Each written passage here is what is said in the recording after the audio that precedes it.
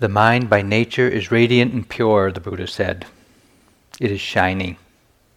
It is because of visiting forces known as kilesas, or defilements, that we suffer. It is because of visiting forces known as kilesas, or defilements, that we suffer.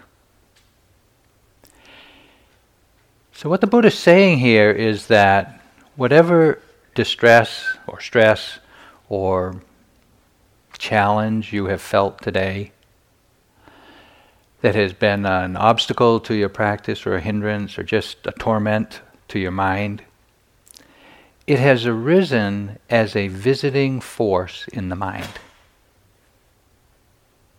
And it has caused that suffering.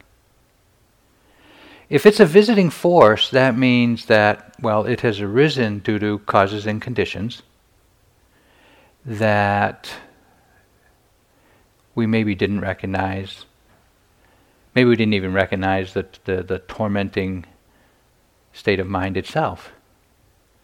But clearly, if it is a visitor to the mind, it doesn't reside there permanently. And so it's incumbent on us in this practice, and in fact the whole path of practice is to learn to recognize these visitors to the mind, how we suffer, how we are tormented or hindered in living the full human life that we're have the potential to, and to begin to work with them in a way that they visit less often, and they don't stay as long when they do visit. That's a good way to put it. Because Sayadaw U Tejaniya understands the defilements this way. He says, it is not you who removes the defilements. Wisdom does that job. So he clearly states that it's not up to us, our intention and our effort and our, just muscular mental muscles to push it out, but rather when we understand the nature of these forces in the mind, that wisdom, that deeply personal understanding of them is what removes these defilements from our mind, and therefore we stop suffering. Okay. So, if that's the nature of the path, and that's the practice that we're engaged on, what are these torments? What are these kilesas? How are we going to get a handle on them? Because I can say with 100% confidence that all of you have felt tormented at some point today. If not, a lot of torment, a lot of the day.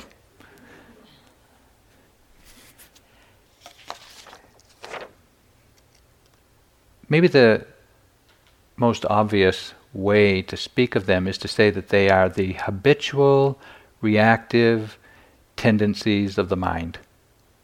The deeply conditioned habits we have, impulsive reactions to pleasant and unpleasant stimuli from any of the sense door, at any of the sense doors, and for the most part they are so automatic and so deeply conditioned that we don't think we have a choice. They just arise in the mind. Boom, we're irritated. Boom, we're impatient. Boom, we're caught up in some fear or anxiety or panic or whatever it is, whatever our, well, they're so ubiquitous and they're so frequent and we've seen them so much, we just take them to be who we are. We've almost just kind of accepted, well, that's who I am. That's how it is for me. Usually we're unaware of how or why they arise, and only when they have grabbed our mind, taken over our mind, and we're caught in obsessive thinking, do we then realize, oh, I'm suffering. I'm upset. I'm in an emotional state. I'm having a meltdown. I'm feeling overwhelmed. However you experience these defilements. But the first way to begin to understand them is that they are always fueled by restlessness. And restlessness is, in this instance, the thinking mind. They're always fueled by this just kind of random chewing in the mind, chewing on a topic. You get some memory comes up, or some plan comes up, or some incident from the day, and the mind just goes, just kind of thinking and ruminating. It's restless. The mind is just chewing on something, and before you know it, we're in a hole.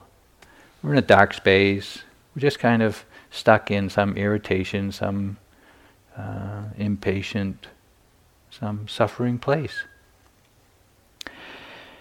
Not only are they fueled by this aimless activity of mind, this restless thinking, but they're always accompanied by ignorance or delusion.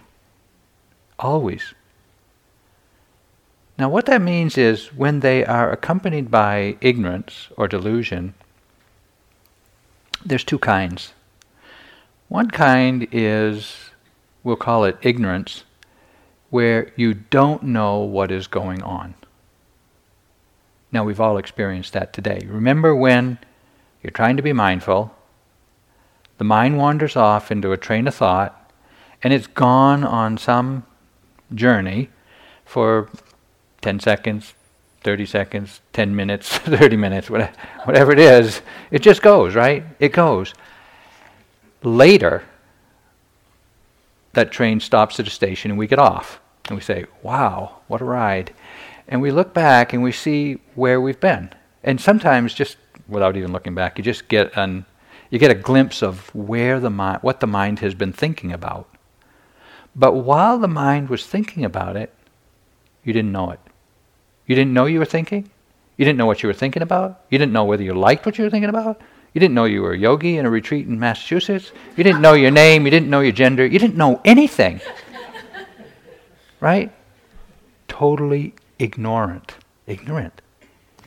Now, when that's going on, even though we are not aware of it, those thoughts are having a deeply conditioning effect on the mind. And if we don't see them, we will act out those thoughts. We'll act them out. Even though we know nothing about them. We don't see them. We don't know them. It's not always that bad. Sometimes we're just deluded. We're not completely ignorant.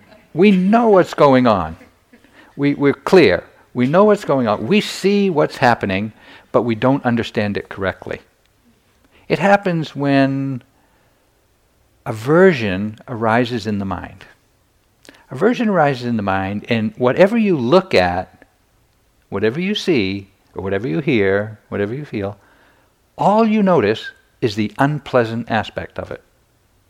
That is the nature of aversion in the mind. It causes the mind to see and to feel only the unpleasant aspect of something. When desire or attachment arises in the mind, its conditioning agency or its skill is to cause you to see only the pleasant aspect of what it is you're looking at or experiencing. The thing itself, let's take a person. You see someone, the first day of the retreat, and you look at them and say, wow. Wow.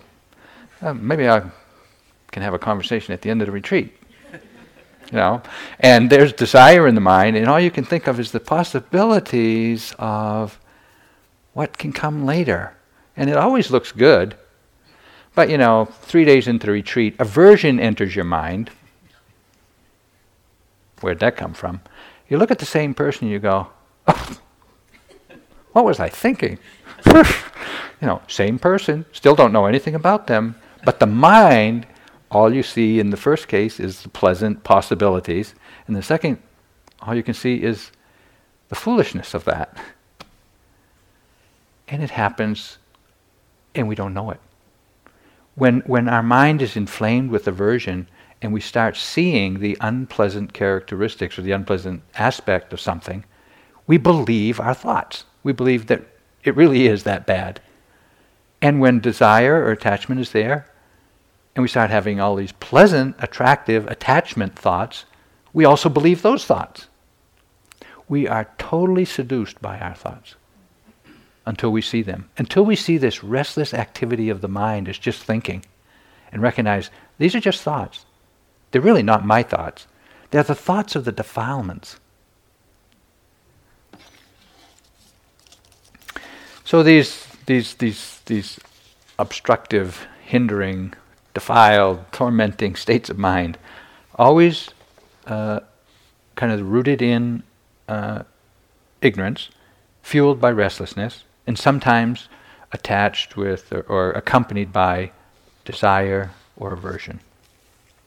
And again, as I said, they're so habitual, and we've seen them so often, or we haven't seen them so often, let's say, that we just assume and take it for granted that that's who I am. Not only do I experience, let's say, impatience. I mean, we all experience impatience, but if you experience it as frequently as I do, you not only experience impatience now and then, we can begin to think, I'm always impatient. And not only that, I become an impatient person. Now, once you've solidified this idea in your mind, I'm an impatient person, or I'm a greedy person, or most people don't like to think that way, but sometimes I'm an angry person. I'm really angry. I get. Once we get that solid identification of that's how I am, who I am, then we stop looking at it as an option. And we just take it for granted, that's who I am. It makes it really hard to even think that we can actually confront that habit of mind, confront that identity, and start disassembling it, disaggregating it, taking it apart, so that in fact it does just become a visitor to the mind that arises occasionally. And we really understand it that way. So we get identified with them, and in that identification they really obstruct and hinder not only our practice to awaken, but our life. Have you noticed how much of your life is controlled by fear? Afraid to change, afraid to say something, afraid to do something, afraid to take a risk, whether it's an emotional risk, a personal risk, a financial risk, a career risk, a relationship risk, and we just don't do it. We just cut our life short. We cut the possibilities that are available to us. We cut it short because we're obstructed, we're hindered, we're blocked, we're limited by our identification with these hindering, obstructive states of mind. And we take them to be who we are. We really feel or doubt. Doubt is paralyzing. Should I, shouldn't I? Should I make this decision or not? Should I go here? Should I go there? When we're caught in doubt and we don't see it as just a visitor to the mind, our life is on hold. It's just on hold. And it's suffering. It's torment. You know what it's like to be in having to make a decision and being kind of paralyzed by the choices, not recognizing that, this is just a state of mind that has arisen. And in time, it won't be there, and in time, you will make the decision. When you begin to look at these states of mind that visit and just see how much they torment us, how much they proscribe the possibilities in life, then you can see that, wow, with that understanding, we really would want to begin to look at them, really look at how they're kind of interfering with our life, rather than assuming that this is the way life is and has to be. That's not the way life is and has to be. It is for you, to the extent that we have not yet seen these habits of mind, deeply conditioned habits of mind, being identified with these visitors when they arise.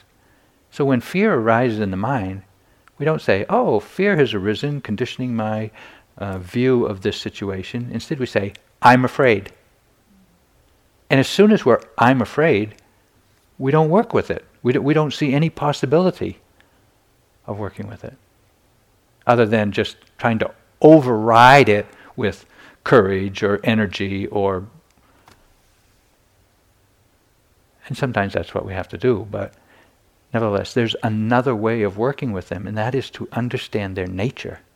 If we can observe them and understand their nature, we can see that they've arisen, recognize their effect on our mind and process, and acknowledge that and work with it. Even though these tormented states of mind arise, they're not accidental.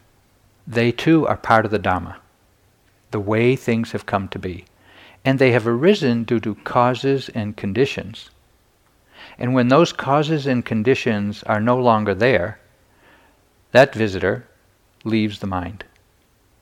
So this gives us an opportunity to work with them. We can, just understanding that the visitors that arise due to causes and conditions, we can begin to work with the causes, work with the conditions, work with the understanding that they're just visiting. Therefore, rather than an obstacle to our practice or an impenetrable obstacle to our progress in life or process in life, they're really an opportunity. We can use them to challenge our own sense of ourself and use them to fuel our practice. And with practice, of course, they will cease to be the obstacle that they have been when they're unconscious. So the Buddha said it's because of these visitors that we suffer. Now, I don't have to list for you all the forms of suffering that you've experienced today. Frustration, disappointment, self-judgment, irritation, anger, desire, aversion of all sorts, depression, despair, hopelessness, vulnerability. That's just the first layer.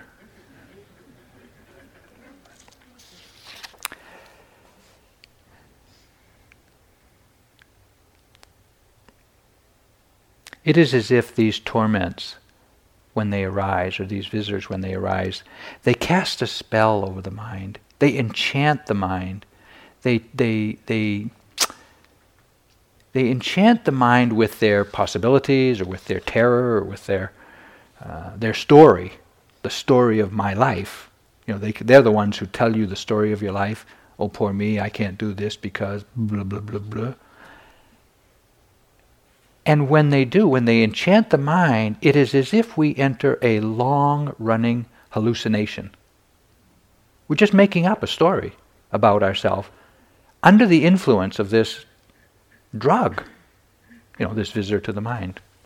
But mindful awareness is like a searchlight casting for faults in the clouds of delusion. So this is the way we begin to work with it. We begin to work with mindful awareness, looking at these very deluded thoughts, feelings, moods. When the Buddha recognized or realized the truth and articulated it in the Four Noble Truths, the fourth noble truth is the path to be developed by each one of us to essentially overcome these torments and to free the mind. The Eightfold Path is essentially 3 trainings. The first training is the purifying of the speech and behavior. Now, when I say purifying speech and behavior, I mean purifying our intention before speaking and before acting, purifying our intention of these defilements, these states of mind. The action that follows when the mind is free of any of these visitors will be wholesome, will be skillful. But until we actually practice and begin to look at our mind, we're not going to know what the motivation is or what our intention is in speaking and acting, because we're so often under the influence of one, or many of these visitors. And so even to begin to practice the sila, or the precepts, as we're doing here, which is the purification of speech and behavior, even to do that you have to have some ongoing mindful awareness of your mind. You have to know where are you coming from? What's the intention? What's the motivation? What's the state of mind that you're about to speak from? Do you know how hard that is? That's like impossible, almost. It takes a lot of restraint. It takes a lot of intention. It takes a lot of resolve to watch your mind before speaking. And it's helpful to have a roll of Dharma duct tape handy. Because we need it a lot. And sometimes just counting to 10 isn't enough. You really need to kind of slap it on there and save yourself the trouble that's sure to come if you speak and act that carelessly. Okay. The second of the trainings, well, even if we could do that, speak and act with wholesome intention without being visited by these, of course the mind could still be obsessing about what it wants to say, or what it wants to do, even though you're not acting it out. And the Buddha recognized that, well, we need another more powerful and yet a subtler practice to get a handle on these obsessive torments. The first is the transgressive torments that kind of act out against others, causing them harm, saying and doing things that hurt others. But sometimes we're not hurting others, we're just kind of tormenting ourselves. And this is where a lot of practice takes place. We're not acting out in a very careless way, but we're seeing the mind that wants to act out. And it just torments us. It's just obsessive with, I should have said this, I want to say that, no, don't, yes, I want to, no, yes, no, yeah. And this is the place in practice where we have just enough awareness to see what's going on, but not enough wisdom to let go. It's torture. It's just torture. And yet, exercising that much restraint through mindful awareness of the mind, just being aware. Every time you're angry, every time you're irritated, every time you're frustrated, disappointed, jealous, envious, impatient, watch it, watch it, watch it, watch it, watch it, watch it, watch it, observe, observe, observe, observe, rather than act out. And in time we can learn to catch these states of mind. We can learn to catch them quicker so that we're not so obsessed, and just put them to rest. Knowing that they're just at rest. They're just outside the door, waiting to knock and be let in again. And so the Buddha realized that, well, even if we can exercise pretty continuous mindful awareness and hold these visitors at the door so they don't get in, sometimes we just get preoccupied, we get distracted, we get caught up in something, and they slip in. So we said, well, we need another practice. We need a subtler practice that's more powerful than mindfulness. And that is insight, the development of insight. Because if we understand these torments, we understand the nature of these states of mind, then it's that understanding that frees us from their arising. It's not just exercising restraint with the tape. It's not just exercising mindful vigilance, observing them.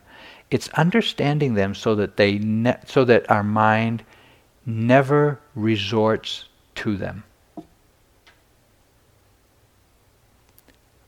Do you think it's even possible to train your mind not to resort to these states of mind? It's hard to believe that it could be possible. That maybe we could so train the mind, not just in mindfulness, but in insight, and see their nature, that anger, impatience, jealousy, fear never arise in the mind. That's the path the Buddha taught. He said it's possible. We're here to find out.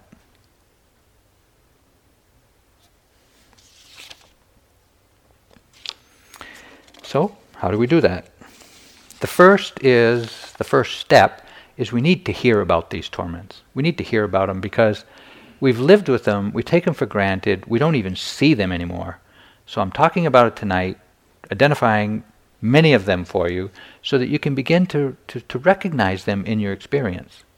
And even though we hear the word desire, fear, jealousy, envy, impatience, whatever, anxiety, whatever it is that you suffer with, we hear these words, we often don't know what they are like as an experience. And so we can be experiencing them and not even know what they are. So the first task, and it's quite a steep hurdle actually, quite a high hurdle, is to just begin to recognize them in your own experience. So whenever you are uncomfortably struggling with your practice, or just really not happy with what's going on in your mind, you can be sure that the mind is being visited by one of these, tormenting visitors. So at that point, the practice is turn around, rather than what you're desiring out there, paying attention to that, or what you're averse to out there and paying attention to that. Turn around and look at the mind that's desiring. Look at the mind that is averse. Look at the mind that is jealous, rather than the person you're jealous of or the person you're angry at. The practice is to turn around and see your own mind, because that's where the suffering is. The suffering is not out there. You can't make that person. You can't change all the conditions that are going to cause these states of mind to arise in your mind. You can't make the world in your own, and how would you anyway? Make the world in your own image, so to speak. It's just perfect, so that it was really just what you wanted. I mean, you might want it that way today, but you'd want it some other way tomorrow. So give up that. Do what you can, of course, but learn how to turn around and look at your mind. Because once we recognize it, then we can begin to work with it. But until we recognize it, they have us. They're in that. They've moved in, and they've taken up space. The second step in working with any of them, once identified, once you recognize them, is relax. Don't just get fretful about it. Don't just get reactive to it. Get angry because you're angry. Get impatient because you're impatient. Because that's just being, reactive again. Doubling down. Instead, we want to just say, wait a minute, let me just relax and just acknowledge and actually accept. Just accept the fact, this is the way things have come to be. Right now, due to causes and conditions outside of my immediate control, impatience has arisen in the mind, or fear has arisen in the mind, or jealousy or depression or whatever your thing is. Okay, so when you relax, there's really a relaxing of the mind's reaction to that state of mind. And in that, there is an accepting of the fact that it has arisen. Not an accepting of it as like, okay, right, impatience here, I'm an impatient person. That's not what I mean by acceptance. I mean just an acknowledgement, an honest acknowledgement, oh, this is the way things have come to be. Impatience has arisen. As U Tejaniya says, the mind is not yours, but you're responsible for it. What arises in the mind can be anything at any time for anyone. Think of that. Anybody's mind can go anywhere at any time.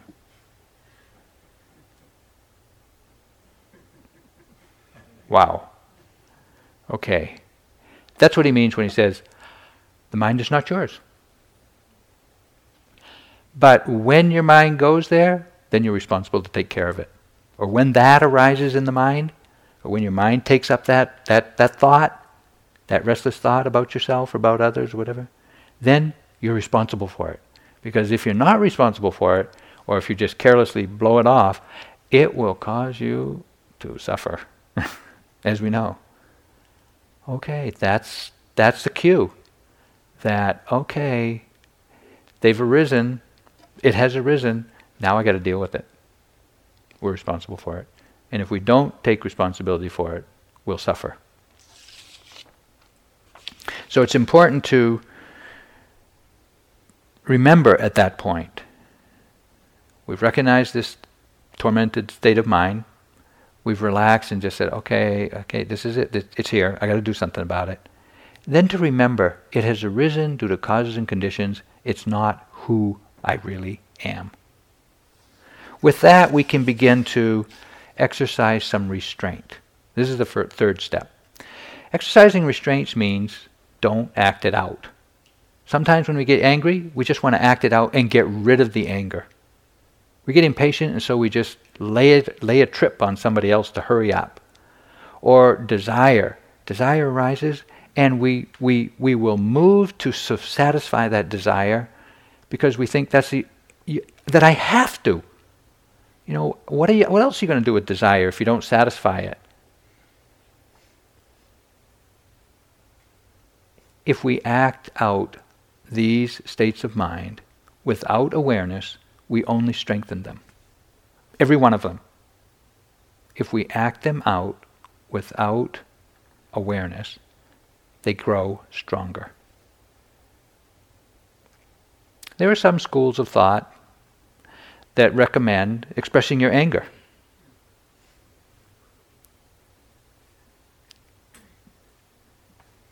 Well, you can try that. See if that's the way to the end of anger. See if that weakens the grip of anger in your mind.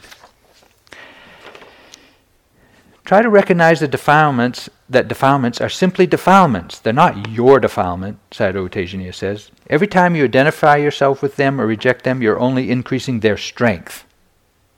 The wandering mind is not the problem. Your attitude that it should not be wandering, that's the problem. The object is not really important, but how you observe or view it is. Thoughts are just thoughts. Feelings are just feelings. Yogis make the mistake of expecting or hoping for good experience rather than being willing and trying to work with the defilements. Got a question for you. You know, several months ago you decided you'd go on a retreat. You looked around, you found the schedule, you called up IMS, they said, yes, here it is, you're in. Okay, so now you've got a couple of months to anticipate you're coming on retreat. Oh boy, I'm going on retreat. Wow, a time to kind of like chill out, kind of quiet, go soft, have some good meals, just kind of bliss out for a while, just kind of like hang out, de-stress, you know, kind of like, wow, I can hardly wait, you know? Going on retreat's great, isn't it? That's what we think. We would be better off, Sayadaw says, if we thought, I'm going on retreat, I can expect 9 days of torment. And I'm willing to work with all these torments for the full 9 days. Right? How many of us came with that hope or expectation? No, we don't. We delude ourselves into getting here. It's good if it works to get you here. I mean, we can. You know, the desire is really powerful. You know, when you desire to do a retreat, you can be sure you're only seeing the pleasant aspects of the retreat. Okay. So now we've recognized the torment. We've exercised some. We've relaxed and just accepted it. We've exercised some restraint. We're not acting it out. And the fourth step for working with them is to reframe, or remember to reframe your understanding. This state of mind is just a visitor. It's not who you are. It's not permanent. Nobody foisted it off on you. It is something that can be known through mindful awareness, and it is something that can be understood through wisdom. That's how we need to reframe it. rather than just kind of succumbing to an oh poor me self-pity. I'm upset. And I just got to wait till it kind of blows off somehow. I got to go for a walk, I got to do something, I got to distract myself until it's over. You can do that for a long time. You can do that for lifetimes, hoping that it just go away. It'll go away. It'll be back. So reframing our understanding brings the possibility of change, a changed relationship to these states of mind. Makes it possible. We remind ourselves that we can work with them, with awareness and with insight and understanding. So now that we've opened to relax, reframe, not acting it out, and we're in the full-blown tormented state of mind. The mind is just ranting on, rambling on, just kind of, oh poor me, I'm suffering because, the restless mind is just going on. They said this, I should have said that, my mother did this, my father didn't do that, blah, blah, blah, my lover this, my lover that, my cat, my dog, the kids, everything, my body, my mind, it's like,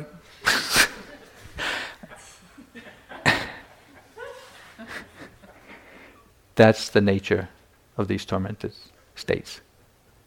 So with awareness, we want to turn and look at what is actually going on. Most of the time we're focused on the object of desire, the object of our aversion, that which has caused the aversion, our jealousy, our fear. Where most of the time we pay attention out there. But practice is to pay attention in here. Okay, so what is going on in here that you can observe directly? First, you can hear the story of your torment. Oh, poor me, blah, blah, blah, blah, blah, blah. And you can get it. And the story just goes on and on and on and on and on, around and around and around and around. It just doesn't stop. You know the story of your suffering. But that state of mind also conditions very strong, powerful sensations in the body. When you get angry, the body gets tight and clenched and hot and, painful in some cases. Or when it gets jealous, there's other feelings. Or when it gets afraid, there's this knot in the stomach. Or when you have experienced loss and you're grieving, you've got this empty cavity in the chest. And other times you're clenching your fist, you're clenching your teeth. Those sensations can also be tracked. You can be observant of, kind of do a three-dimensional map of all the sensations in the body. And you can do a kind of a cognitive review of all the thoughts that are going on. The memories, the plans, the intentions, the revenge, the hope, everything that's accompanied with that story. You can see all that. You can see all the story, you can see all the sensations, and there's one other thing to notice. The feeling in the heart. Not the story, not the physical sensations, it's the mental feeling of the heart. That's what's suffering. The sensations, they're unpleasant. The story, that's also unpleasant. But the suffering is in the heart. When these states of mind arise, the heart suffers. That's what we want to get in touch with. We really want to get in touch with this feeling in the heart and how painful it is. I mean, it's not the physical heart. It's somewhere inside of us. But the pain of loss? The pain of loneliness? The pain of being alienated from others? It's not in the body. It's not in your hands. It's not in your head. It's in your heart.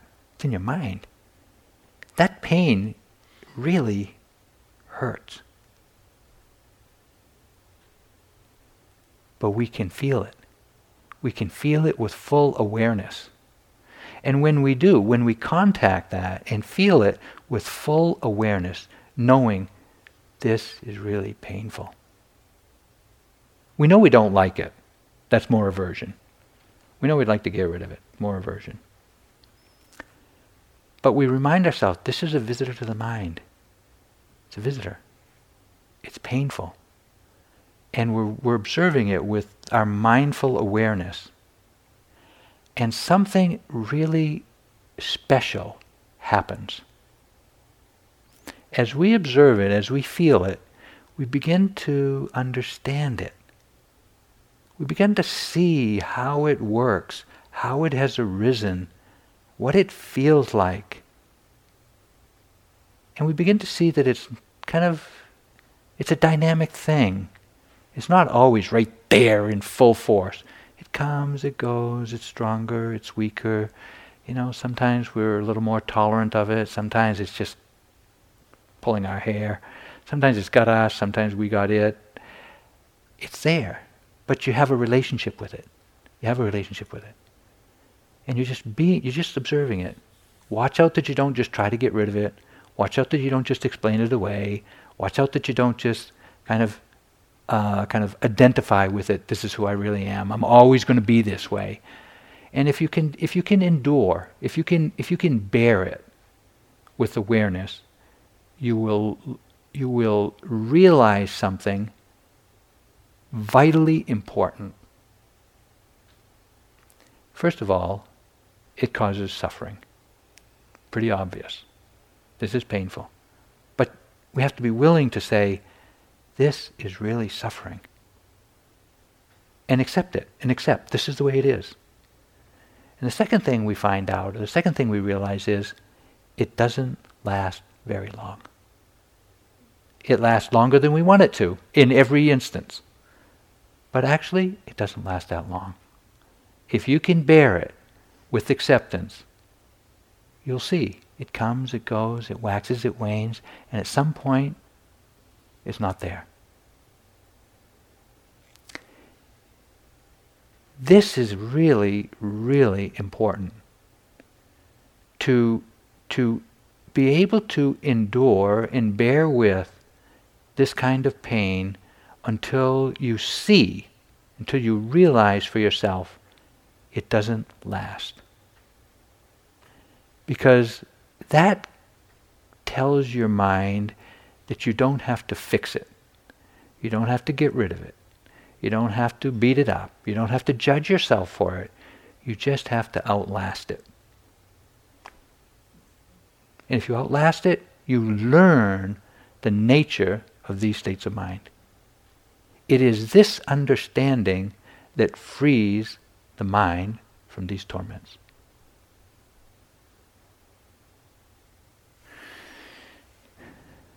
We see that it causes suffering.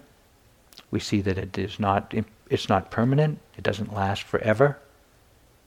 And we see that really it's not who we are. It's a visitor to the mind. It's not inherent within us. We're not that kind of person. We get visited by this kind of state of mind, but if we observe it, we will learn about it. And what we learn is liberating. It's freeing. It frees us from the grip of thinking, I'm an angry person. I'm an impatient person. Or whatever your particular thing is. These realizations that things don't last very long, it's not really who you are, they really do cause suffering. These three realizations are the three insights of Vipassana. That they're anicca, impermanent, that they're dukkha, suffering, and that they're anatta, they're not really who you are. These understandings, these three realizations are liberating. They're liberating in the moment that you see them, that you recognize them. And gradually over time, as you are willing to work with these states of mind, every time they arise, the mind begins to rely on this knowledge, these realizations. And this knowledge comes to support your efforts at being aware. Initially, it takes a lot of awareness to reach these wise realizations. But with repetition over and over again, every time they arise, try to endure, the wisdom will grow to where it is there as soon as the visitor arrives at the door. And we don't get caught. We don't get caught as often. When we do get caught, it's not for so long, and it's not as intense.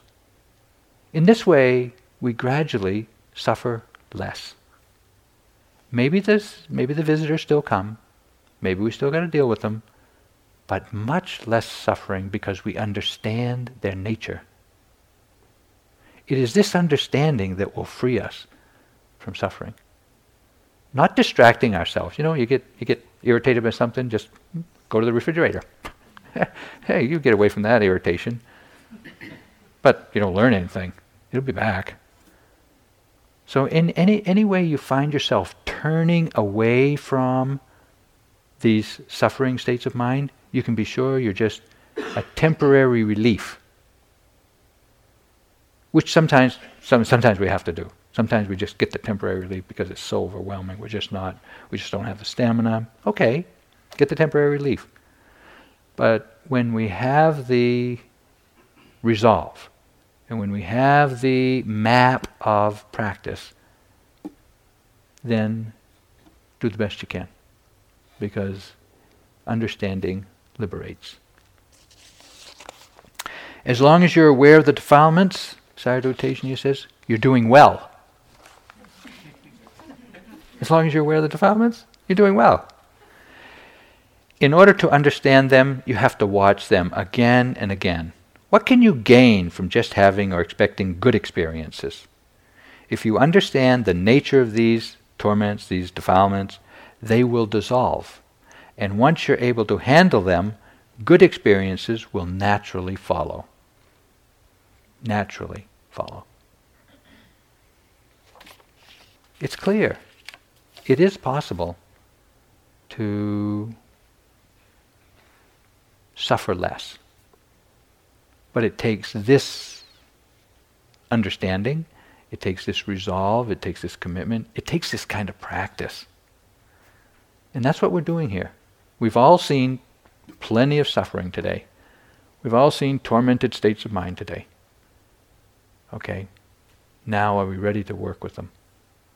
Are we really ready to say, you know what, I've been bullied by loneliness, I've been bullied by fear long enough. And we have. Not just this lifetime, not just this retreat, not just this lifetime. Long time. They're really deeply conditioned habits of the mind.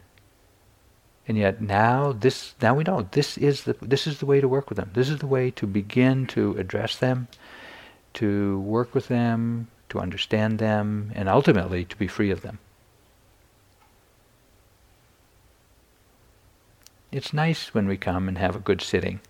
It's nice to have a good sitting where you just relax, it's soft, it's comfortable, it's pleasant, the heart just opens up, you feel loved and loving. It's great. It just doesn't last. It just doesn't last. And pretty soon some visitor comes to the mind and says, yeah, I want that again. You know what that is? Desire. That's suffering. I want that again. That's suffering. Got to work with that. This practice is an invitation to really grow in understanding and to acknowledge the way things have come to be and understand that they can be worked with. But let's face it,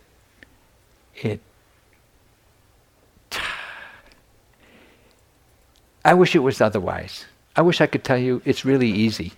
Just drink this tea. Woo. It doesn't work. We can distract ourselves endlessly, and we do. We have. We've distracted ourselves endlessly with all kinds of hopes, fantasies, imaginations, denial, avoidance, minimization, anything. But they keep coming back, don't they? They keep coming back. It's up to each one of us to just say, you know what? I've had enough. I know their game, and I'm going to learn the rules, and I'm going to play to win. Because we can. The Buddha showed us the way. And for those of you who've practiced for any length of time, you can see that gradually you do get more familiar. Gradually, they don't come as often. Gradually, when they do come, they don't stay as long and they're not as intense. Gradually. Can't expect miracles. We've been cultivating these bad habits for lifetimes. We're probably not going to uproot them in a 9-day retreat, but we're going to make some progress. We're going to make some progress.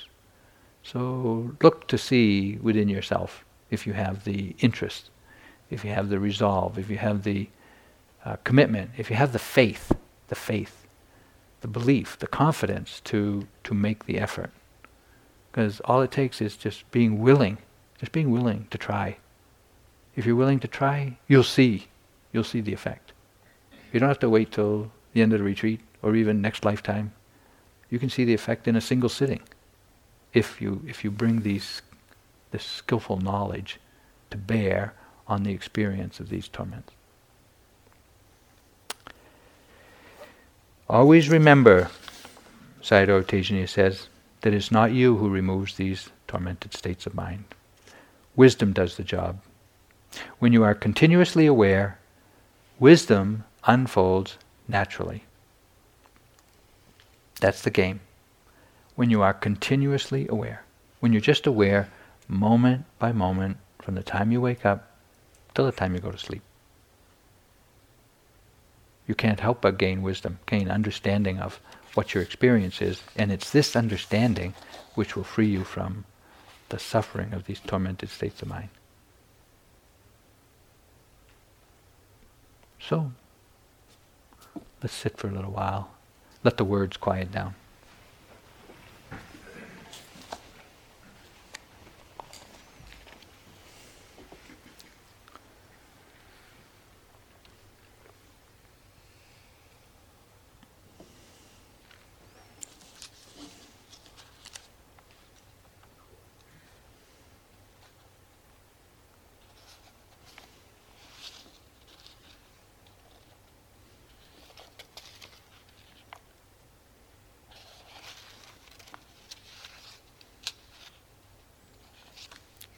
Even though the mind is not yours, you're responsible for it. And as long as you're observing or working with the defilements, then you're doing well. Because remember, it's not you who removes these defilements. Wisdom or understanding does the job.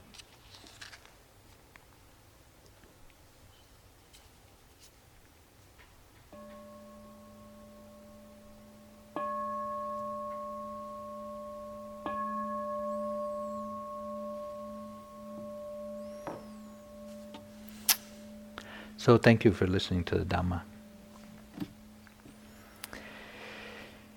There's about 35 minutes for... Thank you for listening. To learn how you can support the teachers and Dharma Seed, please visit dharmaseed.org/donate.